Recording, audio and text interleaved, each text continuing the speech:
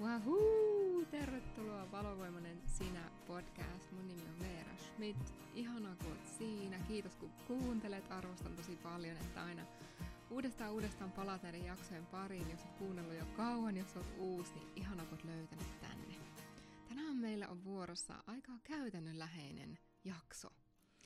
Mä tuun antamaan sulle oikeastaan sen yksinkertaisen työkalun, minkä avulla sä voit laittaa ne asiat käytäntöön, mitä sulla on päässä, kaikki ideat, visiot, unelmat. Jos oot kuunnellut mua kauemmin aikaa, niin on kertonut aikaisemminkin, että mä tapaan tosi paljon niin ihania, lahjakkaita, upeita ihmisiä, ketkä sitten vähän niin kuin jää siihen, että ne asiat ei mene käytäntöön. Tai sitten ne asiat menee käytäntöön sellaisessa järjestyksessä, että se näyttäytyy itselle sellaisena ihan kuin asioita ei tapahtuisi tai asiat ei liikkuisi. Sain inspiraation tähän jaksoon siitä, että vähän aikaa sitten kysäsin Instagramissa siitä teiltä. Muuten jos et seuraa mua tuolla Instagramissa viereen, niin @veera.valontuoja kannattaa heti seurata.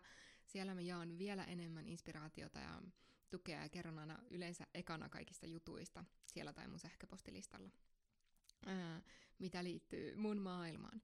Niin siellä mä kysyin sellaisen kysymyksen, että miltä yrittäjyys tuntuu just nyt. Mä sain niin paljon ihania vastauksia, tosi paljon hehkutusta ja sit tosi paljon myös sellaista jakamista teiltä, missä jaoitte niitä ehkä haastavimpia kohtia just tällä hetkellä. Ja sit mä jotenkin jäin sen jälkeen pohtimaan, että miten mä voisin auttaa sinua, teitä niissä haasteissa vielä enemmän. Ja sit mä päädyin siihen, että tehdään tällainen käytännönläheinen jakso tänään. Mä oon laittanut tänne kynttilät ja ihanat tuoksut ja mä oon juonut kaakaon tossa. No jotenkin sellainen ihana, pehmeä, lempeä ilmapiiri. Mä toivon, että se tulee sulle näiden sanojen läpi ja tämän värähtelyn läpi sinne. Myös sun liiketoiminnan ja kutsumuksen elämiseen. Ihan ensimmäisenä jotenkin haluan mainita siitä, että ilo ja hauskuus on tosi tärkeitä. Mitä tahansa me tehdään meidän yrityksessä, olit sitten aloittava yrittäjä tai oot ollut kauemmin aikaa yrittäjänä, mä tiedän, että teitä on molempia kuuntelijaporukoita täällä, niin ei ole mitään tärkeämpää kuin se, että se on kivaa, mitä sä teet. Ja vielä enemmän kuin kiva, että se on oikeasti hauskaa ja sulla tulee iloinen olo. Mä vaikka tuossa tänä aamuna, niin mä pistin tanssibileet pystyyn. Mä pistin oikeasti mun lempimusiikkia, saksalaista sellaista vanhaa poppia, mitä mä kuuntelin joskus 2004-2005.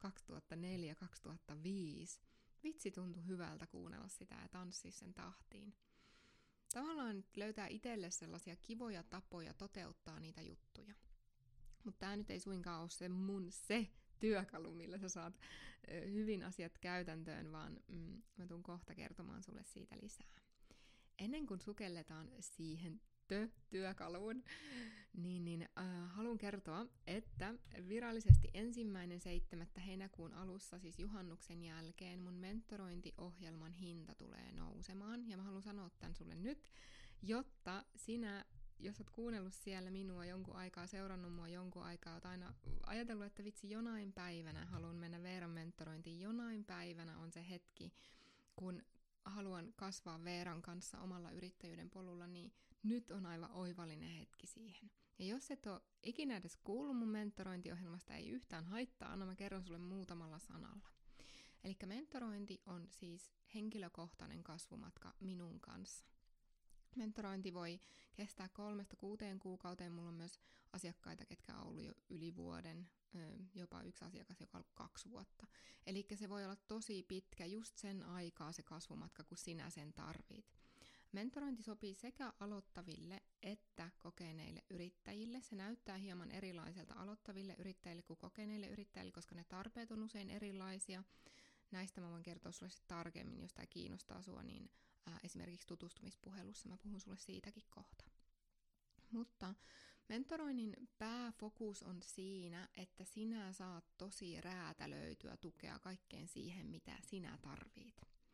Ja mentorointi ei välttämättä sovi sellaiseen, että apua, mä tarvitsen nyt äkkiä jonkun tuen ja äkkiä lisää myyntiä tai äkkiä jotain, vaan se on enemmänkin sellainen syvä kutsumus sisäisesti kasvaa jonkun kanssa, sanoisinko ehkä vähän niin kuin uudeksi versioksi itsestä ja paljon enemmän sen taakse.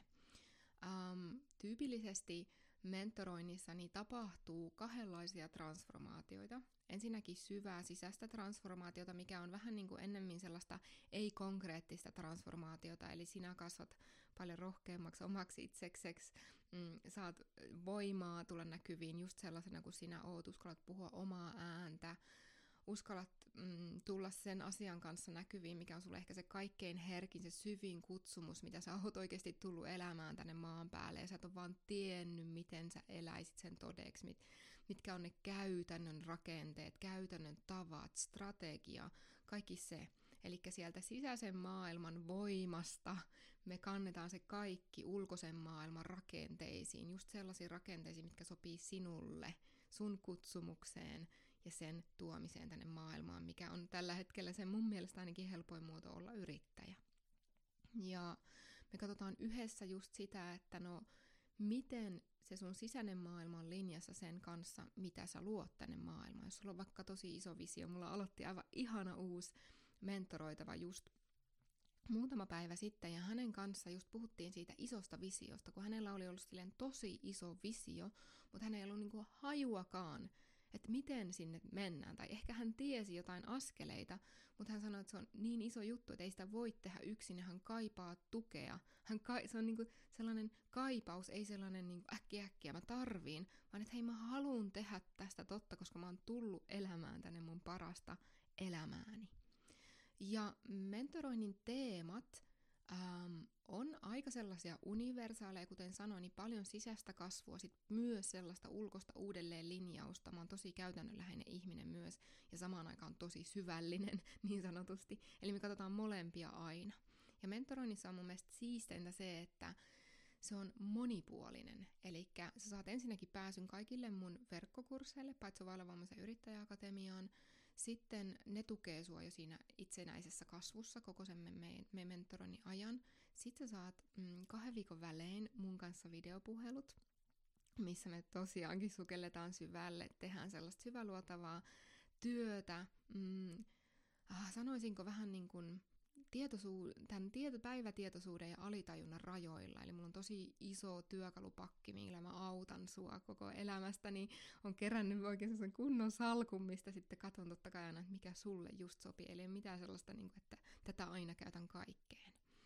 Ja sitten sen jälkeen niin meillä on myös kaikkien puheluiden välissä aina Telegram-tuki, eli sulla on 4 kertaa viikossa pääsy tänne mun maailmaan, ja sä saat kysyä multa ihan mitä sä haluat, ja mä autan sua, ja kaikki mentoroivat oikeastaan tykkää siitä Telegram-tuesta tosi paljon, se auttaa ihan hurjasti niiden tapaamisten välissä kasvamaan. Mä tykkään sanoa, että mentorointi on vähän sellainen niin kuin aikakone, että kun sä tulet mentorointiin, niin asiat tapahtuu vaan paljon nopeammin. Ja tyypillisesti myös rahateemat, liikevaihtoteemat on hyvin läsnä mentoroinnissa.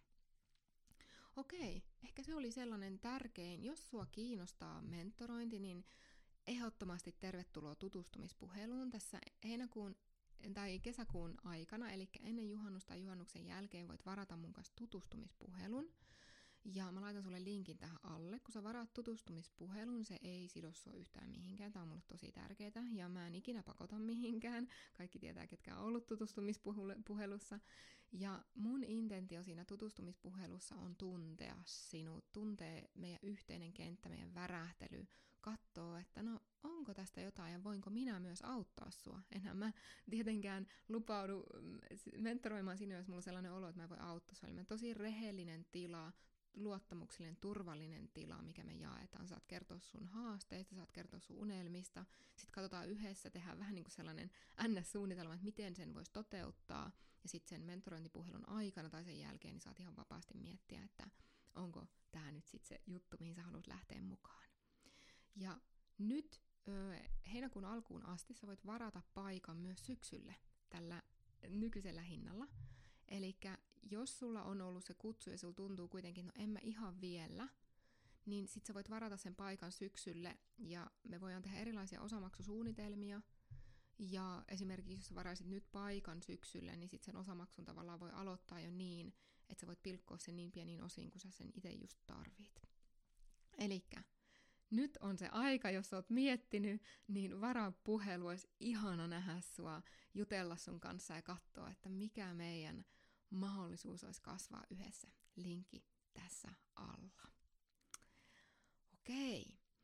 No itse asiassa pikkasen jatkan vielä tosta, että mentoroinnissa me tyypillisesti käydäänkin vähän samoja teemoja, kun mä tänään puhun käytännössä tässä jaksossa. Tuli mulle niinku sellainen oivallus itse asiassa tässä samalla. Eli siellä on vähän, mulla on sellainen metodi, mitä mä käytän, ja se metodi jakautuu 3 osaan. Siinä puhutaan vapaudesta kaikilla tasoilla, sitten on voima kaikilla tasoilla, se oman voiman kehollistaminen ja sitten myös huomaaminen, että missä ylittää sen oman voiman rajoja ja ylipäänsä rajan ylitystilanteita. Nämä on tosi tyypillisiä, mitä mentoroinnissa käydään läpi. Ja miten voi kehollistaa vielä enemmän sen, kuka on. Ja sitten paljon johtajuusteemaa, eli miten voi ottaa vastuun siitä omasta tehtävästä, miten voi olla vielä enemmän siinä aidossa omassa elementissään kukoistamassa ja ottaa vastuun siitä, että tekee sitä totta. Ja nyt mennäänkin siihen työkaluun, millä sä pystyt tekemään sitä totta. Ja eihän tämä mikään kauhean sellainen rakettitiedemäinen ole, että tätä ei olisi missään muualla niin tiedossa, mutta tämä on ainakin se, mikä mä muistan, kun mä opin tämän yhdeltä mun mentorilta. Mä oon toistanut tätä vuosia. Niin kyllä silloin jotain shiftasi mun tietoisuudessa, kun mä tajusin, että ei ne asiat ole niin vaikeita. Joskus vaikka, tämä sopii sulle ihan yhtä lailla, oot sitten aloittava yrittäjä tai kokenut yrittäjä, niin aloittavana yrittäjänä sulla saattaa ehkä olla sellainen olo, että ihan kauheasti kaikkeen. Todellakaan tiedä, niin kuin mistä aloittaisin, mitä veisin ekana eteenpäin, kun tuntuu, että se lista ei ikinä lopu. Ja ehkä haluan sanoa sulle tähän, että se ei välttämättä ikinä tule loppumaan. Ei mulla ole ainakaan mikään lista vielä loppunut mun kaikista tehtävistä. Mutta se asenne siihen muuttuu. Ja sitten, jos oot kokenut yrittäjä, niin varsin hyvin tiedät, mistä puhun. Ei ole mitään epäilystäkään siitä. Mutta kokeneena yrittäjänä niin usein ehkä saattaa olla sellainen niin kuin stressaantunut olo, että ihan kuin juoksisi sen tehtävälistan perässä. Vähän niin kuin, että noi työpäivät menee vähän yli aikaa ja on vähän niin kuin, että tänäänkin piti lähteä tuntia aikaisemmin kotiin ja olla lasten kanssa ja tehdä iltaruoka ja sitten vaan hakea nopeasti jonkun valmiin ruoan jostain. Ja tavallaan, että se, niin kuin, se venähtää se homma, koska ei ole tavallaan sellaista selkeyttä. Tosi paljon tapaan ihmisiä, samoin kuin myös omassa elämässäni todistan, että jos ei ole sellaista selkeää karttaa, mitä pitkin kulkee, se on sellainen terve maskuliini kannattelu, niin on tosi vaikeeta olla luova. On tosi vaikeeta olla siinä omassa elementissä oikein hehkussa. Se on vähän niin kuin, että tänne mä haluun, tää on se mun iso visio. Vaikka otetaan sellainen, että jos haluaisi, on joogaopettaja, haluaa perustaa retriittikeskuksen, sillä vaikka tällä hetkellä opettaa yksittäisiä joogatunteja, ja liikevaihto saattaisi olla vaikka 3 000 euroa kuukaudessa, niin sitten haluaa sinne retriittikeskuksen omistajaksi, niin miten se tehdään? Siinähän on iso käppi. Miten se tehdään? Niin on tosi tärkeää tulla myös arjessa tietoiseksi siitä, että jos vaikka haluaa joogaopettaja nyt sitten tehdä uuden joogakurssin, niin miten se tehdään? Miten tehdään se rakennemuutos? Ne on kaikki rakennemuutoksia. Sä oot ehkä kuullut mun puhuvan näistä aikaisemminkin. Ja eihän rakennemuutokset täällä fyysisessä tapahdu, jos ei sulla ole selkeyttä, mitkä on ne askeleet. Ja mulla esimerkiksi päivittäisessä, tää on nyt se työkalu, mistä mä oon puhunut, niin mulla ainakin omassa arjessa tää näyttää siltä, että mulla on koko ajan tieto siitä, että mitä pitää tapahtua tänään, mitä pitää tapahtua tällä viikolla ja mitä olisi hyvä tapahtua tässä kuussa, mitä olisi hyvä tapahtua tänä vuonna, jotta mä oon menossa sinne, minne mä oon menossa.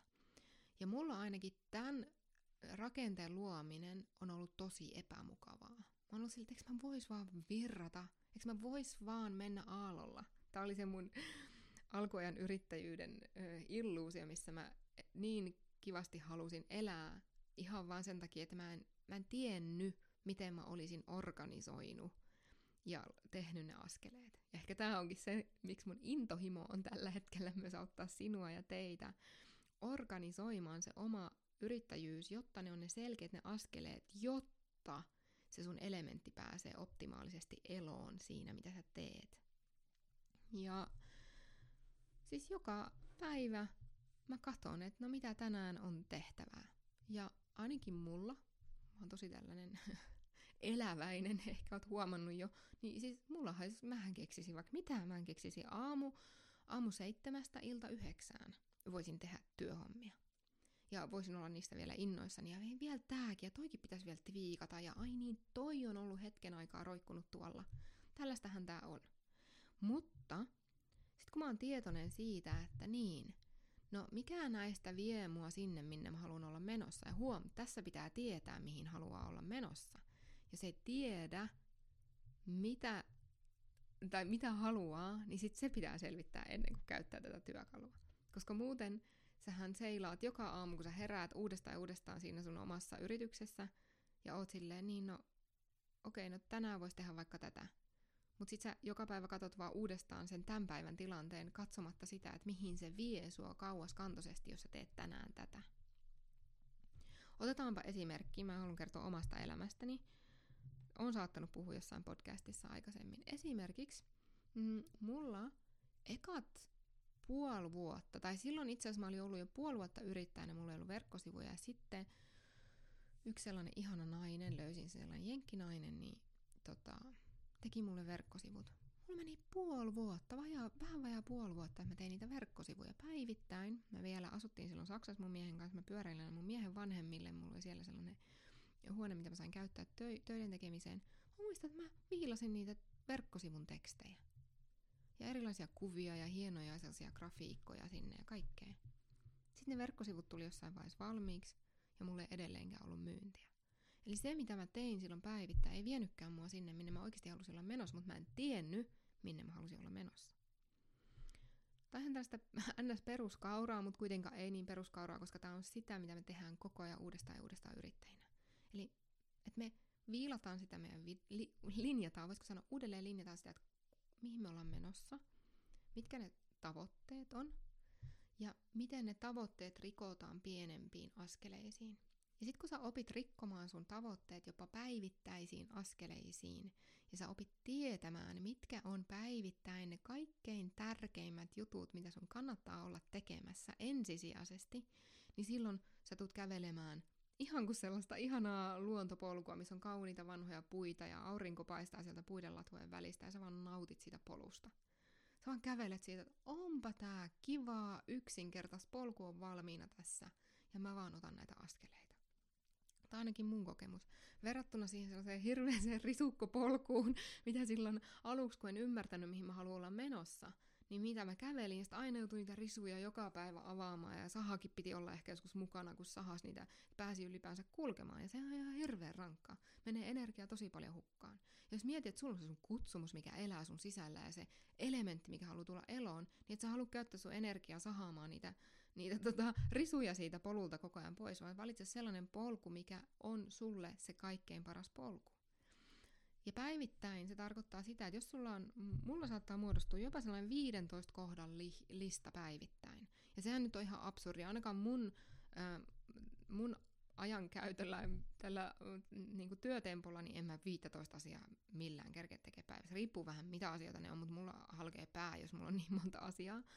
Mä tykkään enemmän tehdä niin kuin ehkä muutamia asioita ja keskittyä niihin enemmän. No sit ei siinä auta muu kuin laittaa se lista järjestykseen. Ja sit se pitää osata laittaa järjestykseen, koska jos sä laitatkin sellaiseen järjestykseen, mikä ei vie sua sinne, minne sä oot menossa, niin sitten siitä ei tule ikinä totta, minne sä oot menossa. Ja tähänhän voisi argumentoida, että no jos mä menen johdatuksessa, niin mä menen kuitenkin sinne, minne mä oon menossa. Kyllä, mä oon samaa mieltä, mutta mä oon tässä oppinut vuosien varrella, että se ihmisminä ja se johdatus kulkee yhdessä. Ja mä en ole ainakaan tavannut ketään oikeasti tosi menestyvää yrittäjää, kuka loistaa täysin siinä omassa elementissä, että ne ei tietäisi, tosi tietoisesti ottaisi niitä askeleita, mitkä vie ne sinne. Se on ihan eri asia kuin vähän niin kuin sattuman kaupalla päästä sinne, minne haluaa. Mä koin tätäkin, tai olen kokenut tätäkin yrittäjyys. Vähän niin kuin sattuman kaupalla oikeat ihmiset tuli mun luokse. Sattuman kaupalla mulle tarjottiin just ne joogatunnit ja ne kurssit, mitä mun piti opettaa. Ja mä en tavallaan tehnyt sen eteen mitään. Sekin on tosi ok. Se on tosi hyvä ja siinä flowssa on ihan supersiistiä mennä. Mutta mä uskallan väittää, että jossain vaiheessa, kun laajenee ja kasvaa, tulee sellainen olo, että hei nyt, jotain vähän sellaista niin kuin raamia tälle. Ja jotain vähän sellaista niin kuin, miten sanottaisiin, enemmän sellaista niin kuin fyysiseen stabiilia tähän peliin, jotta se ei ole vaan sellainen niin kuin virran kauppa, vähän niin kuin voisiko sanoa silleen. Elikkä, että jos mietitään vaikka, että sä haluat rakentaa itsellesi passiivista tuloa, tai haluat rakentaa sellaisen yrityksen, että sun ei tarvitse joka kuukausi miettiä, että no saanko palkan tässä kuussa vai en, niin silloinhan se vaatii, ainakin mun näkemyksen mukaan, tällaisessa fyysisessä maailmassa, missä me nyt eletään, jonkunnäköistä suunnitelmallisuutta. Että miten mä rakennan itselleni sen, että hetkonen mä tiedän, että tuolta tulee nämä tietyt 1,000 eurot vaikka kuukausittain, joiden päälle mä voin levätä ja mulla ei ole niin painetta koko ajan olla sellaisessa luomismoodissa. Ja sitten kun sä selkeytät itsellesi, että no okei, mihin mä haluan olla menossa, mitä ne on ne vaikka viikoittaiset jutut, mitä pitää joka viikko tapahtua. Esimerkiksi mulla on viikoittain, mulla tulee yleensä joka viikko podcast ulos, vähintään joka toinen viikko. Sitten joka viikko kirjoitan uutiskirjeen. Mä voisin luetella vaikka mitä, mutta nämä oli 2 esimerkkiä. Eli nämä tapahtuu joka viikko. Ei se ole sellainen, että mun pitää olla niinku hikihatussa täällä, jos nyt 1 viikko jää tekemättä. Sitten se jää tekemättä. Ei siinä tapahdu mitään. Eikä jos kuuntelet tätä myöhemmin, niin saattaa olla, että mulla on ihan joku eri teema. Mulla saattaa olla eri jaksotus tässä näin. Se ei olekaan enää viikoittaista, vaan se saattaa olla useammin tai harvemmin. Mutta siinä vaiheessa, kun mä tiedän, että joka viikko tapahtuu ainakin nää, niin ne pitää mua siinä. Ja mä tiedän, että ne kauaskantoisesti vie mut just sinne, minne mä haluan olla menossa. Tai sisällöntuotanto. Mä tiedän, että joka viikko mä tuotan uutta sisältöä eri kanavilla. Koska mulla on tämä mun missio, mä oon rakentanut sen näin ja näin ja näin. Tällä hetkellä tää polku toimii mulle tosi hyvin, joten mä jatkan tän tekemistä. Eli silloin mä pysyn siinä mun polulla. Katon sitä ihanaa aurinkoa sieltä isojen puiden latvojen välistä, kun paistaa siihen mun polulle. Ja mulle ei tarvitse olla sitä sahaa mukana, koska mä tiedän, että tää tapahtuu joka viikko. No sittenhän mun pitää katsoa, että mitä tapahtuu päivätasolla. Ja sitten jos päivätasolla siellä on vaikka tosi monta juttua, niin mun on pakko tietää, että mitkä on ne päivittäiset prioriteetit, jotta mä kävelen sinne sitä polkua, minne mä oon menossa. Ja tää ei tarkoita sellaista, että me ripustaudutaan jonkin unelmaan, että mä oon menossa tonne ja tuolla mä oon onnellinen. Vaan peruslähtökohta kaikelle, mitä mä puhun, on se, että sä oot tosi tyytyväinen onnellinen tässä hetkessä ja sä haluat vaan luoda parempaa. Eli me ei kiinnittäydytä siihen, tietenkään siihen tavoitteeseen. Ja mulla on myös silleen, että se tavoite, mikä mulla on, se visio, mikä mulla on, että päivittäin kun mä teen mun asioita, että jos se ei tule toteen, niin mä oon vihanen, tai jos se ei tule toteen, niin ihan kamalaa. Mä oon ihan super onnellinen ja nyt tätä on paljon enemmän kuin mä olisin ikinä voinut elämältäni kuvitella, mutta on siistiä leikkiä elämällä ja rakentaa tätä rakennelmaa, mitä mä täällä myös oon nyt tekemässä. Ja palvelemassa totta kai meidän koko ihmiskuntaa työlläni. Joten sun tarvii tietää, mihin oot menossa ja mitä myös päivittäin pitää tapahtua, jos haluat olla menossa sinne.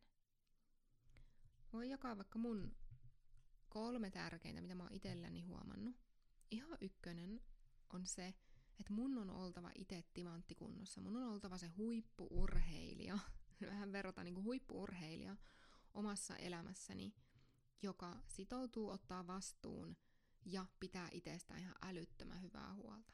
Mulla ainakin omassa arjessa kiertää niin isot määrät energiaa ja niin syväluotaavia henkisiä kokemuksia, kuin myös käytännössä yrityksen rakenteiden kannattelua, freelancereiden kannattelua, mutta heidän kanssaan kommunikointia, sitten myös totta kai kaikki asiakkaat, kurssitransformaatiot. Siinä pitää olla aika hyvässä kunnossa, että pystyy kannattelemaan sitä. Ja jos mä droppaisin siitä omasta hyvinvoinnista, niin tämä hommahan läsähtäisi. Ja ei tietenkään tätä ole rakennettu silleen, että koko homma läsähtää, jos mä oon kipeänä vaikka. Ei tietenkään. Vaan periaatteessa se, että mun tarvii ihan ykkösenä katsoa joka päivä, että mulla on tosi hyvä olla. Mulle se tarkoittaa sitä, että mun mielenterveys on tosi hyvässä kunnossa. Ja mä en jousta siitä. Ja mä oon tosi tarkka siitä, että millaisissa ympäristöissä mä oon, kenen kanssa mä vietän aikaa, mitkä on ne aktiviteetit päivittäin, esim. Päivittäinen meditaatio, hengitysharjoitukset, jotta mun mieli pysyy kirkkaana ja linjassa mun korkeimman itsen kanssa. Ja ihan yhtä lailla keho.